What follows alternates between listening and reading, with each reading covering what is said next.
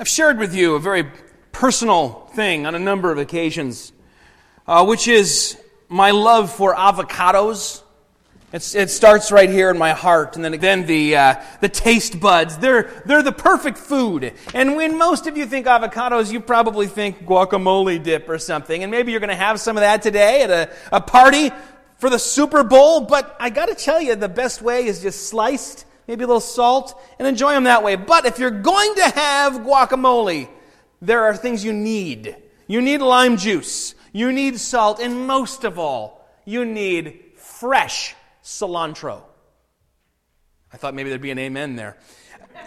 Are you familiar with cilantro? It's one of the most delicious things there is. Oh, how I love cilantro. You got to put it in your pico de gallo, in salsa, especially in guacamole. It has such a wonderful, strong taste, but somehow doesn't overpower the other tastes. And oh my goodness, it makes all the difference in the world for a good guacamole.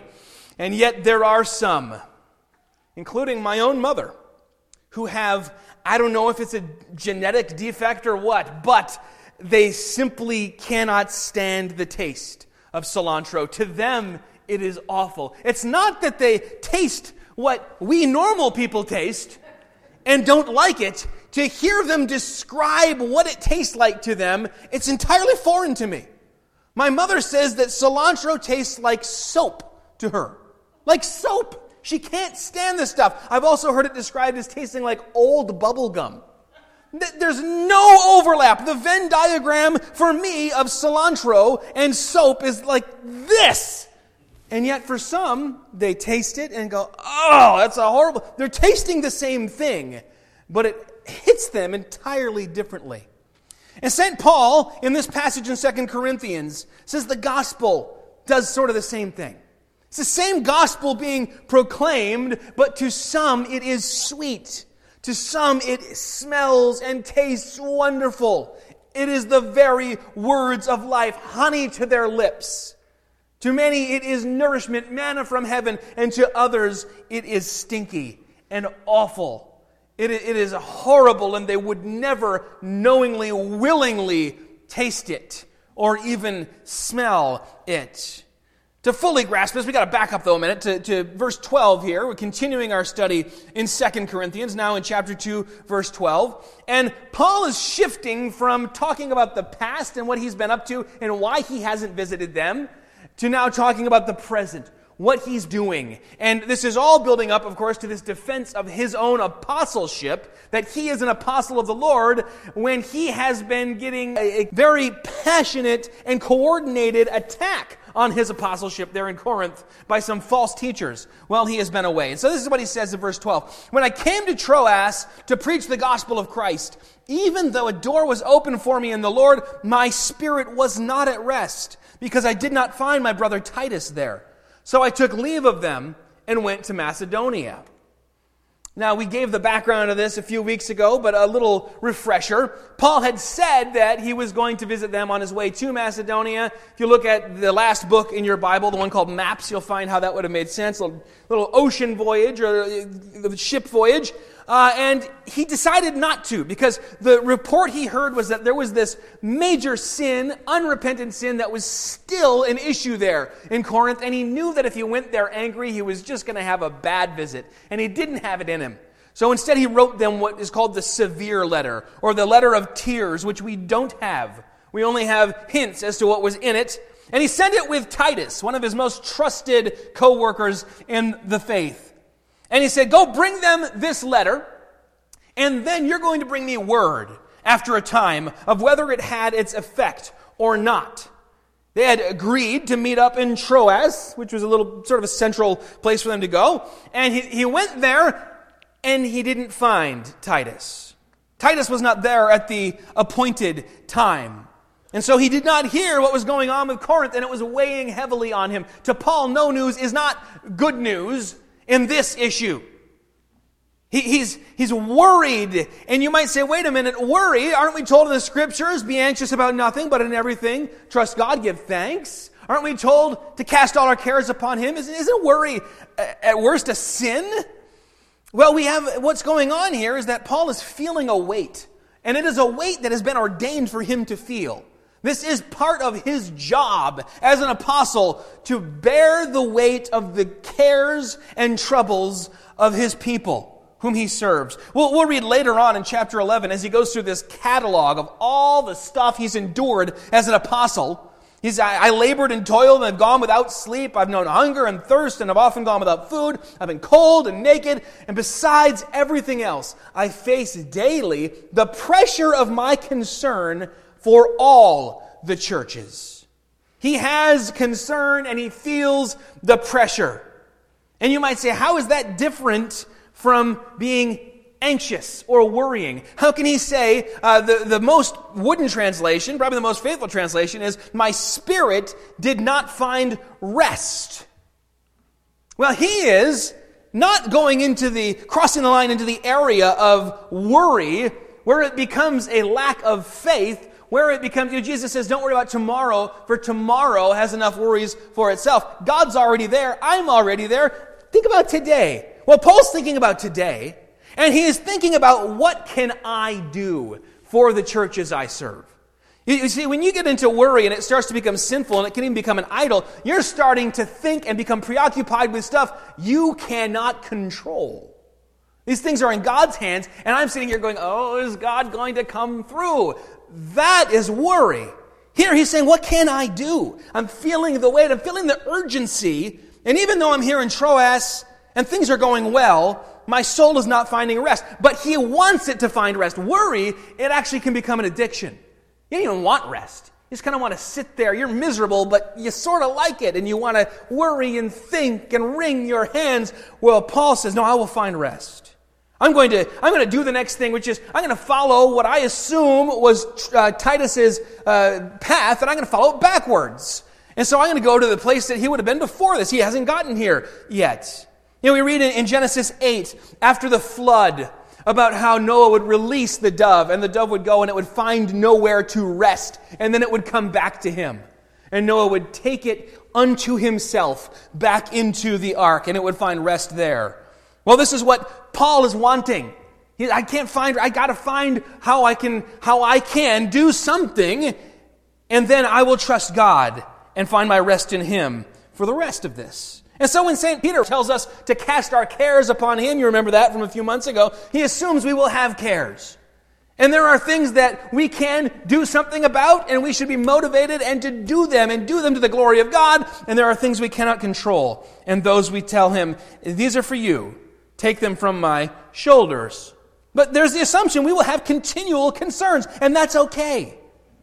So he went on, and he went into Macedonia, we think probably to Philippi, and there he did finally connect with Titus. He got the report back of what was going on in Corinth. We'll get to what the content of that was. But then he said, all right, let me jot off a letter, which we are currently reading. This is getting kind of meta. And then he said, here, Titus, bring this back to them. And he sent them off. So it sounds like kind of a win-win, right? Everybody's happy. But not everybody. Somebody didn't really win here. What about the people in Troas? Don't miss this little section, this little clause. When he says, I went to Troas, and though there was an open door to ministry. There was an open door, a wide open door for the gospel ministry. That means that Paul was there. He wasn't just looking around. You seen Titus? You seen Titus? He can't not do ministry. So he's preaching. He's reasoning with them in the synagogues. He's in people's homes. And he's finding that people are receptive to the gospel. So they're hearing the gospel, they're responding, and it would have been great if Titus would have been there and they could have both stayed there and they could have both ministered for a time because they had this open door for ministry. And yet Paul says, I've got something else to do. And he leaves. Now, should Titus feel bad that he messed this all up? There may be people now who won't even hear the gospel, and if he had been on time, they might have. Is there a sin on Paul's part here? Because, we are going to pray this communion confession of sins prayer soon, where we together say that we confess our sins, that we have not loved our neighbor as ourselves, we have not done all this, and by what we have done and what we have failed to do. Should Paul have stayed somehow and preached, even though he had a job to do in connecting with Titus? And this is where the heavy yoke of the law is often placed around the necks of Christians who are supposedly freed from that. Jesus says, I took that heavy yoke that was crushing you, and it crushed me on the cross. And in exchange, I give you my yoke, which is easy, my burden, which is light. Come to me, and I'll give you rest. You'll find rest in me. And so, yes, we should do the good that we can for Christ, but you can't do everything. And I'm talking to you can't do everything. There are good things you could do today that you won't do. On your way home, you're going to go, I could do that, and I could do, and it's not necessarily a sin that you don't. Jesus, as he went from town to town, left before all the work was done, before all the people were healed, before everything had been taken care of. That was an act of faith. He knew there was a bigger thing going on than just this moment in this place. We'll read the scriptures that say we must be all things to all people, or at least Paul said he was all things to all people, and go, oh my goodness, that means I got to be like this guy's barber and this guy's landscape specialist. And no, what he was saying in that passage is entirely different. If you're a Jew, I'll be a Jew to you. I won't do anything that will offend you because I want you to hear the gospel, not just see me breaking the ceremonial laws. If you're a Gentile, I'll eat pork chops with you. I don't care because pork chops are delicious and I want you to hear the gospel. And so there is, for Paul, for Christ, for us, a legitimate choosing of which of the good things that I could be doing will I do. I could go and volunteer at a soup kitchen this afternoon, but there's another good thing, going to my daughter's Little League game. And it's not a sin to choose the one that would seem to the world to be the lesser of the two. So Paul is understanding that when he was sent out, and that's what apostle means, one sent out. When he was sent out as part of a larger force. He understands that he's on a mission here. And it's not indifference to the people of Troas that sends him away even while things are going well. Rather, he knows he's just one operative of many, and he trusts that God has other people who will come and do the work. He doesn't let that be a source of laziness. Oh, I could. God's got other people. Oh, he could. No, he does what he can, but he doesn't then hang around his neck this crushing weight that says, oh, I didn't do enough. In Christ, he knows that all of God's promises are yes and amen, and he will work to the glory of God and trust God to be bigger than him. Even Jesus, who is God in the flesh, while he walked the earth, could be but one place at a time. And that is true for all of us as well. And, probably even weighing on his mind more was the fact that he'd been to Troas before. He went to Troas, and that's where he had that vision, that dream of a man in Macedonia saying, come over to Macedonia. And he said, oh, well, I just got here, but all right, I'll leave. Now he's back. Things are going well. I got to leave again. And it could have become a source of great worry and strife in his mind. But he knew he had to meet Titus. His greatest responsibility in this moment was to the Corinthians. Those are the people that he was trying to bring from the brink of apostasy back into the bosom of the church. So Titus does not need to feel like by not being there, he has screwed up God's plans. In fact, God will overrule all that by granting Paul a ministry right there in Troas after he leaves Corinth. Check out Acts 20 to read about that. The difference between going and well going is what's at play here. We have the Great Commission. Jesus says, go and make disciples of all nations. And we hear go. And we hear command. And we hear, oh, I'm right here now. I'm at work, or I'm on my front lawn, or I'm out for a walk. I've got to go somewhere else. I probably got to go somewhere bad, and I've got to go and bring the good news. Great if that's what you're called to do. Missionaries go. They go to the other side of the world and bring it. But if you look at the original language, this is written down for us in Greek, the only command there is make disciples. The go part is what we call a participle. And what he's saying is you're going. You got to go. You can't stay here. You're going to go somewhere. And while going, make disciples. Wherever you go, you're on. Okay? And as you go, you're going to go here when you could have gone here. Make disciples. You're going to go here when you could have stayed here for longer. Make disciples. Don't become paralyzed by analysis and this idea that if you aren't there in that moment, no ministry will get done. Not even the greatest missionary we've ever known had that idea. But thanks be to God, notice that, verses 12 and 13 are about how he was just profoundly disturbed. And then he jumps right into, but thanks be to God who in Christ always leads us. He's leading you. He always leads us in triumphal procession. And through us spreads the fragrance of the knowledge of him everywhere. What Paul's doing here is he's giving them a picture that they're familiar with and using that as a metaphor for what he's doing as an apostle and what the church in general is in this world. He's picturing himself and his fellow Christians as part of a very particular kind of parade, a lavish Roman parade called a triumph. A triumph would happen when a general had had a huge victory, conquered a province or something enormous, done something that was worthy of public adulation, and there would be a magnificent procession through the streets, and everyone would come out and see this amazing spectacle honoring this person and what they had accomplished for Rome. In his Wars of the Jews, Josephus, this first century Jewish historian, describes in detail the triumph parade that took place after the Romans had defeated the Jews. And it looks like this. It begins with musicians. And they come and they're playing songs of triumph. Right? They're playing like something that might be a John Williams score to a movie. It makes you feel like, wow, big things are happening. Then young men come behind them with animals that will be sacrificed to their pagan gods. And then carts loaded with the spoils taken from the enemy.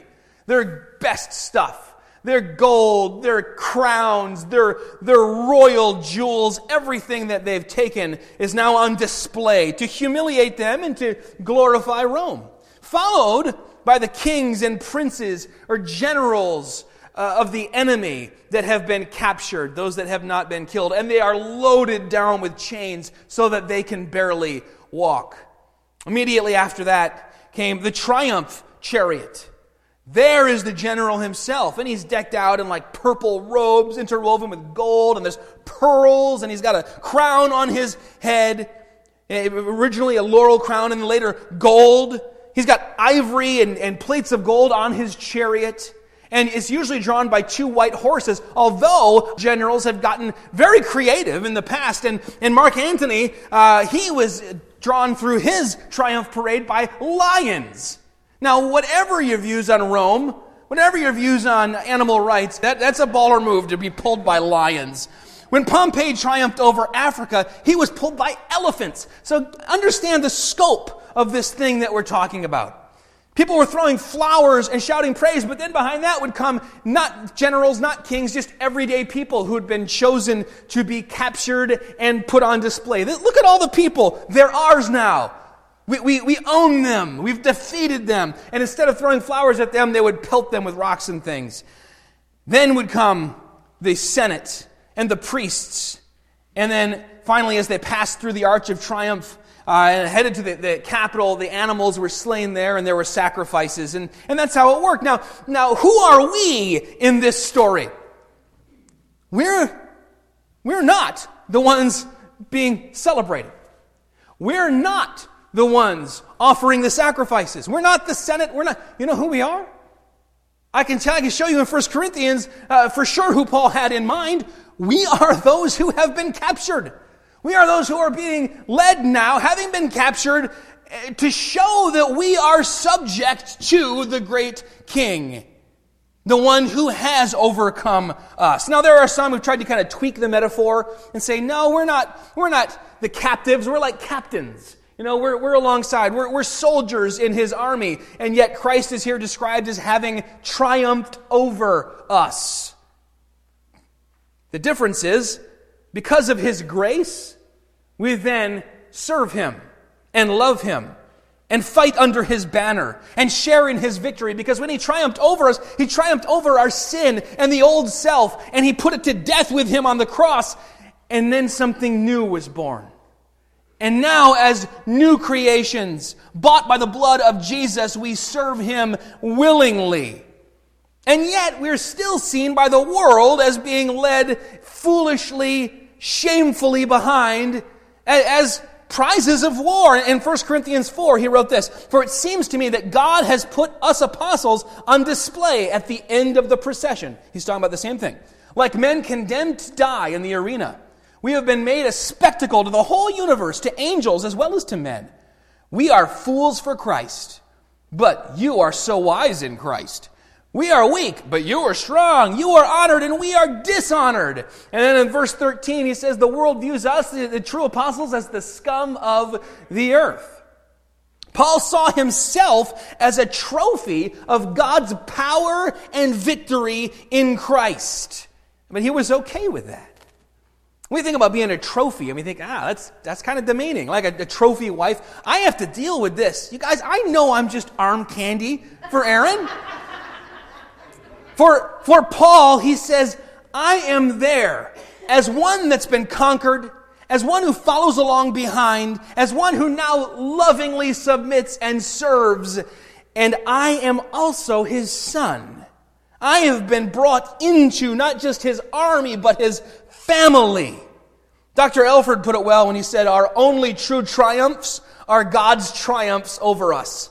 His defeats of us are our only true victories." And you're going, that sounds backwards. It is. This whole kingdom thing's backwards, where the first are last, and the least are greatest. And we win in him when we are defeated by him. Finally, we get to the smell. He says, "Through us he spreads the fragrance of the knowledge of him everywhere." That's very, very poetic and beautiful language to my ears. He goes on in verse 15, "For we are the aroma of Christ to God among those who are being saved and among those who are perishing. To one, a fragrance from death to death. To the other, a fragrance from life to life." This is something huge. You see this, he's not leaving entirely the former metaphor. Part of the triumph procession was knowing it was getting close because you could smell it, because it was incense everywhere. They'd scatter incense, and it's almost like you could smell it first and then hear it and then see it. And in this picture, every sense then feels the power of Christ's gospel. And perhaps there's more to it even. Yes, it's the incense, but remember, at the end of this, there's a sacrifice. And also realize that during this time, these processions, all the temples were open, and all of them were in the process of offering smoke and incense on their altars. And so the whole city would have this smell permeating it. And these words that he uses here, fragrance and aroma and odor, they're used in the Greek Old Testament to refer to the smell of a sacrifice that is pleasing to God. And this is a sacrifice that in this procession in which we are captives and Christ is the great conqueror, there's a sacrifice, and it's Christ's sacrifice that is pleasing to God, that God should look on him and pardon us.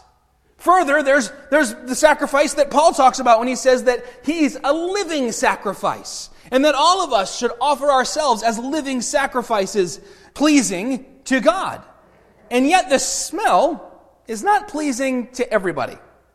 It's the same gospel, and yet to some it is fragrant, and to some it is foul.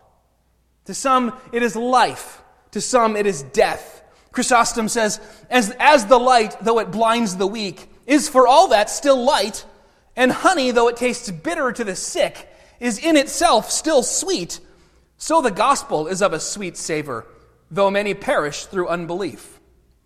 Is essentially building on what he said in 1 Corinthians 1. For the message of the cross is foolishness to those who are perishing, but is to us who are being saved the power of God. But he takes it a step further here, because that message, that smell, that fragrance, it's coming from us. We manifest it. We are the aroma. You know, if anybody here ever tried to smoke while hiding that from their spouse, impossible. You get home and one smell, you were smoking. If you've been somewhere where there's smoking of meat going on or something delicious, people are like, "Oh, wow, you smell good." Or if you've been somewhere where there was a bad smell, it can permeate you. I love eating garlic. There's a restaurant in Grand Rapids called Sheshko. It's Middle Eastern, and they serve this bread that melts in your mouth with what I thought was garlic butter. I found out it's just ground up garlic and olive oil. And I will eat that stuff. I'll just eat it until I can't eat it anymore. And then it begins. And here's the thing. Brush your teeth as many times as you want. Garlic will actually come out your pores for days. They've shown that this happens. And people, "Oh, you are the stench of garlic." We cannot help, if we are in Christ, being the aroma of the gospel. And to some it smells good, and to some it smells awful. And know this, the difference is not in the aroma, but in the one experiencing it. To those who are perishing, it smells like death. To those who are being saved, it smells like sweet life. And when some hear the gospel from you and encounter you and get a whiff of what God has to offer in the way that you treat them and love them, and they hear the gospel message and they love the message and gladly accept the gospel, that pleases God. When they smell that gospel message, the aroma that is in Christ and in you, permeating you, and they hate it and violently reject it and mock you for proclaiming it, that does not please God any less. It's in His Spirit where the difference is, unbinding the heart of man and applying the gospel to the heart of the sinner.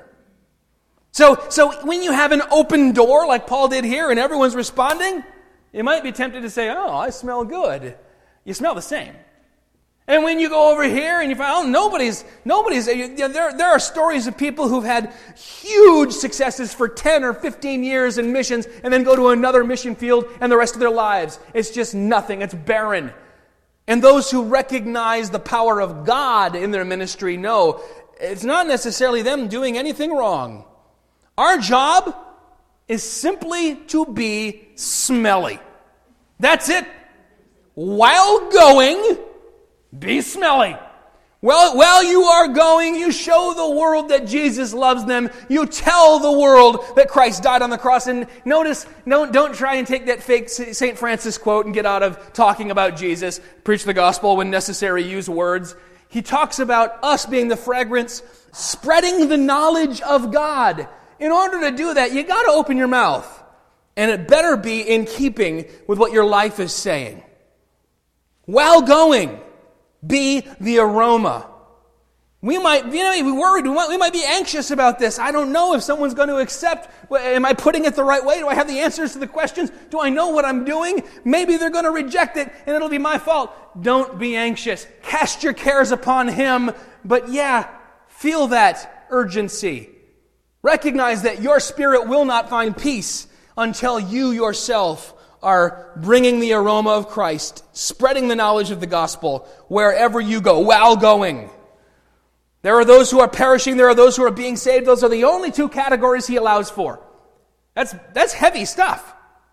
And He follows it up by saying, who is qualified for this? Who is sufficient for these things? He's going to answer that question fully next week, so put a pin in that. But for now, with this last verse, verse 17, he says, let me at least just say what I'm not doing before I tell you what I am doing. We are not like so many peddlers of God's word, but as men of sincerity, as commissioned by God, in the sight of God, we speak in Christ.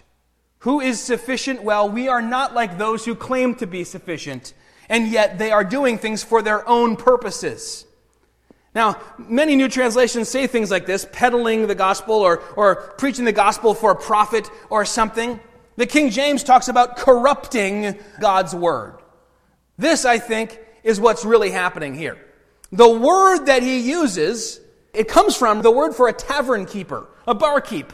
And in their world, tavern keepers, just as tax collectors were known for skimming off the top, tavern keepers were notorious for mixing in worthless liquors with their fine wines in order to stretch things out. So they could increase the quantity while diminishing the quality because they only cared about the bottom line at the end of the day. This comes up in Isaiah 1 as a metaphor. Your wine is mixed with water, meaning that false prophets and corrupt priests were adulterating the Word of God by mixing in human teaching and philosophies. And in the same way, these false apostles in Corinth were receiving the doctrine that Paul had preached, corrupting it, mingling it with their own feel-good, human-centered philosophies, and explaining it all away, dulling the sharp edge of the gospel of Jesus Christ so that it would accommodate the preferences of the carnal minds of people. And there are warnings after warnings after warning in the New Testament that in the last days that will happen more and more and reach a fever pitch. And darned if every time I turn on the TV, I don't see that happening with churches and preachers. There is an insincerity here.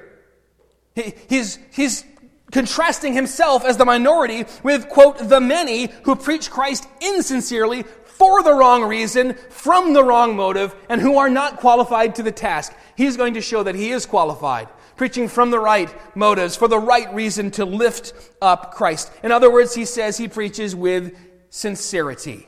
That he and Titus and the rest of them are men of sincerity, commissioned by God.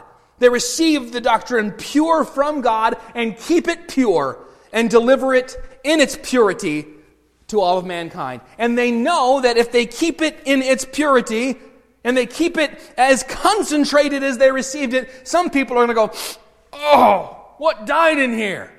And some are going to say, that smells like life. That's what happens.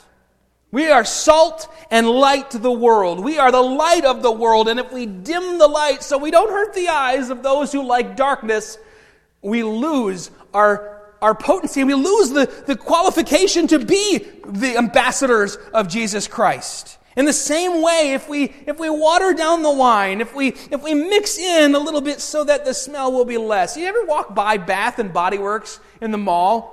And you're like, I'm feeling great, I'm feeling fine, Bath and Body, I have a headache. It's so strong. How do you work there? I would die. There's a tendency to say, hey, this is just going to just give people a headache. It's going to be too much. Dial it back.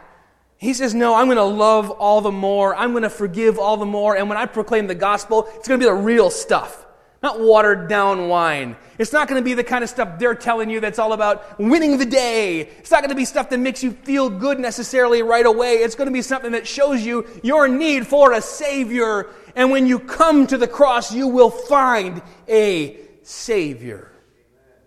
And I'll tell you what, sometimes that smells bad even to a believer.